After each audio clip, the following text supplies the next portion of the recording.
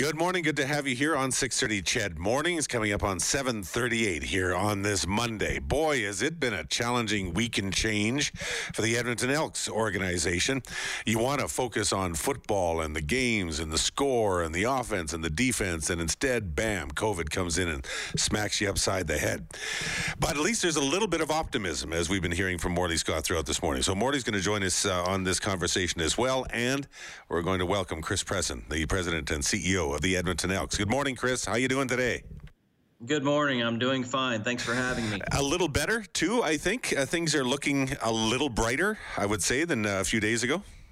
Yeah, compared to last weekend, certainly monumentally better. 3 days in a row of no new cases is a big step for us, and I expect today and tomorrow to be clean as well. And if they are, that allows us to get back on the field on Wednesday and prepare for the Labor Day game in Calgary. Yeah, and that's been a big concern that a lot of people have had, because if we'd had another positive test pop in, then that game is in jeopardy. But it is looking pretty good. How much, we're past that point. If you got another positive test, and I don't think it looks like that's going to happen, but that's the only thing that would knock out that Labor Day game at this point. Is that fair? Yeah, I think so, Daryl. It would just extend the isolation period a day, from what I understand. But again, considering the guys have been isolating and clearly it works, and when they do so and nobody breaks protocol, then obviously you have no positive cases. So assuming no one broke protocol yesterday or last night, that means our cases this morning would be all negative. And again, we continue to roll down that mountain as we make our way through and to and through the week to the Labor Day game. Chris, what's that process been like for you as you have waited every day for the last a week plus, waiting to get test results back? When do you find out, and how are you feeling as you're waiting for these results to come back? Obviously, a lot of relief the last couple of days, but what's that whole process been like for you? Yeah, it's a really good question, and it's one where you don't sleep much at night and you don't look forward till the morning to the mornings when you're getting texts in the morning that you have positive cases. And so it actually puts you in a mind space where, again, you just really doubt everything, including the first ding of your phone you hear every morning. So I typically get the information by about 9:30. In the past, we were getting it a bit early, but I asked the guys to be as diligent as possible and to make sure that before they texted me, all the tests were in and all the information was accurate, so that when they did text me, I was 1,000% sure that the info I was receiving was accurate. Once we established that, certainly the last 3 days, as mentioned, has been much better in the mornings for me because I've gotten great news in the morning. But every day, because of what's happened, you still are a bit skittish when you hear that first ding go off in the morning. How are the players all doing? Players seem to be doing well. We did have a bit of a complication with one player who had another underlying issue that, coupled with COVID, presented some challenges. He had to require some additional medical attention, but it's my understanding he's doing just fine, and I appreciate you asking that. I'm kind of curious as to when we might actually see them back on the field. Morty's been suggesting, very soon. What's your plan? What's the expectation? Yeah, assuming we have no negatives today and tomorrow, we would be back on the field. Or back in the facility, I should say, with in-person activities on Wednesday. Okay. Again, which would be a big day. It's been quite some time. Think, 10, 12 days isn't that long, Chris, but when you do this for a living and you're used to looking out your window and seeing practice ongoing and you haven't seen that in quite some time, it kind of brings you to a grinding halt. But Wednesday would be the target date, again, assuming today and tomorrow's tests go good. There was something, one thing I wanted to just talk to you a little bit about is on the weekend, as you were having some of the news conferences, and on Friday as well, you got fairly intense about the finger of blame being pointed and talking about the human beings that are behind all of this. Do you feel like that message that you delivered got out, that stop trying to blame individual players? You don't know where this came from, and do you think that message got out? And do you think it was a pointed message that hit home? Yeah, I do. I think when you're dealing with human beings and their livelihood and their lives, and they have families, some of whom are here and some of whom aren't, it can create a pretty lonely atmosphere. And I just wanted to bring the human element back into play. so that everyone understood that, 4.4 million people have died from this virus. We're certainly not trying to get the virus, and unfortunately, we're the first, and let's hope the only team to have an outbreak.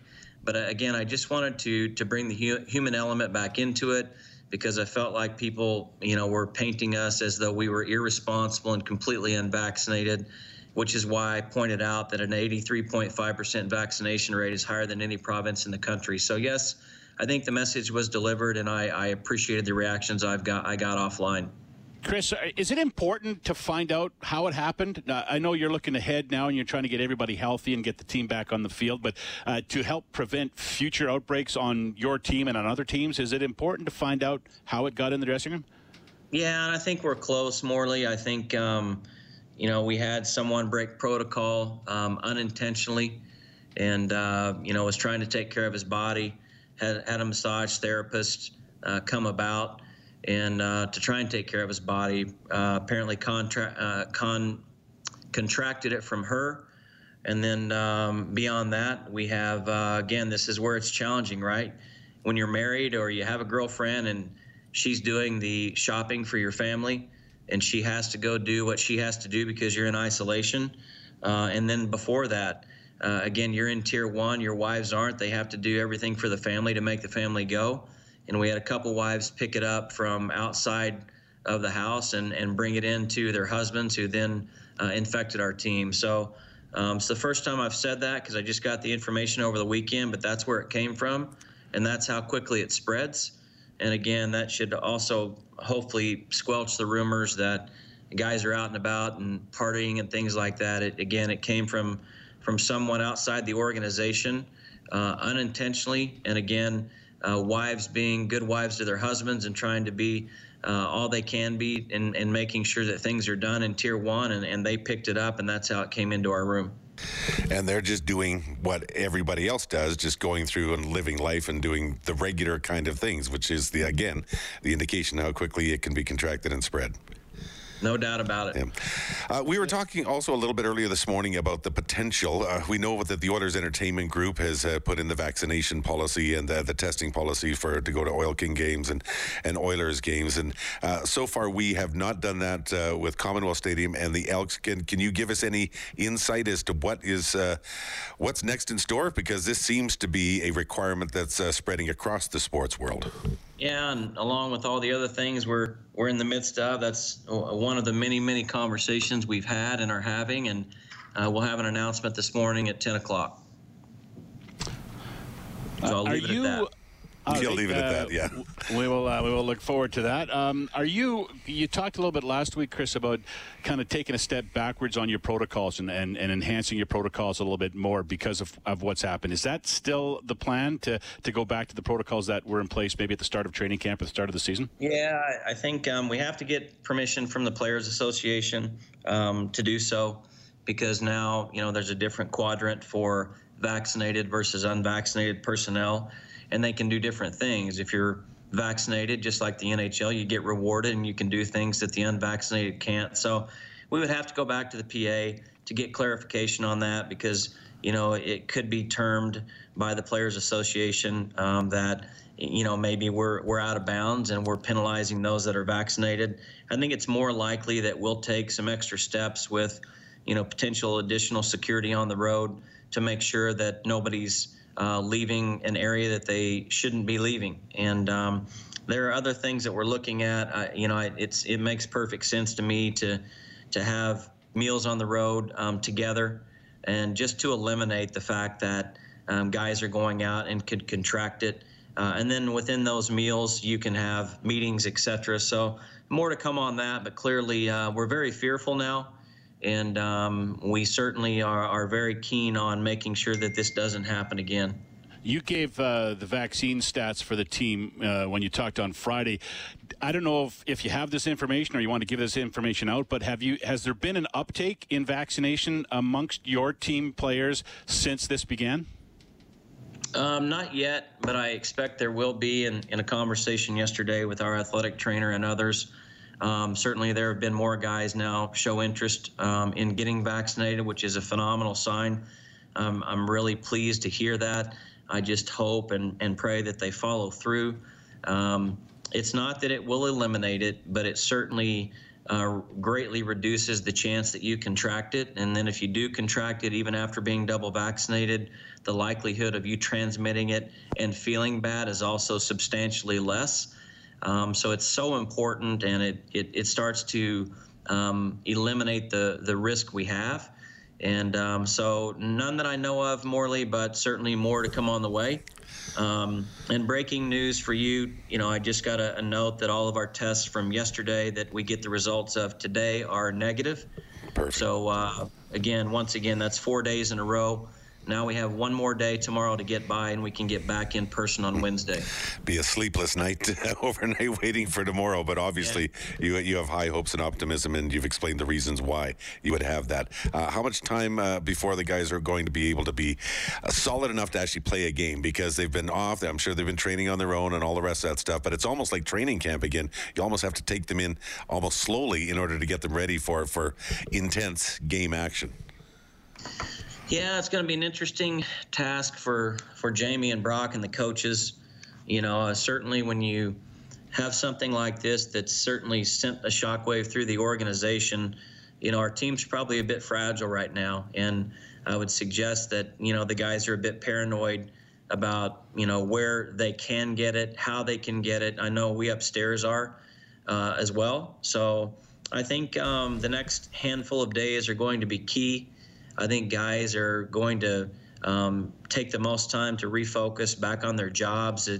It's like almost having to go through a 5-day mini training camp once again to get ready for a very big game on Monday. So a lot to unpack there.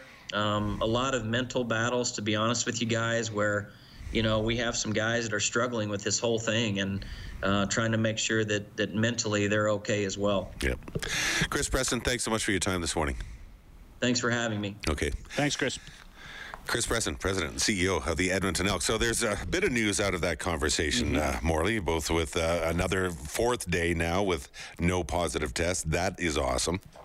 And I hate to use the word blame, but one player has been kind of identified, I guess, as the guy who broke protocol. And it sounds like he went for a massage or something and ended up contracting the virus that way. So so an explanation of where it may have come from. So. Yeah, they found out the cause, which I think is important as well moving forward to try and eliminate this, right? Yeah, and not everybody's in that tier 1 when you have wives, girlfriends, family members. It's the same as everybody else. Everybody you come in contact with is potentially part of your cohort, regardless. So interesting. And then the other thing is at 10 o'clock we'll have a bit of clarity on what the Elks are going to do as far as vaccination requirements or testing requirements to attend a game. I think if you're going to have an announcement at 10 and the trend has been going, I'm going to make the supposition that likely that kind of a rule is going to come into place. We'll find out for sure at 10 o'clock today. Let's take a quick break. We'll come back with traffic and we'll recap with Morning and get the rest of your sports all still to come here on 6:30 Ched Morning. As it turns out, we have an Elks report coming up at 7:55.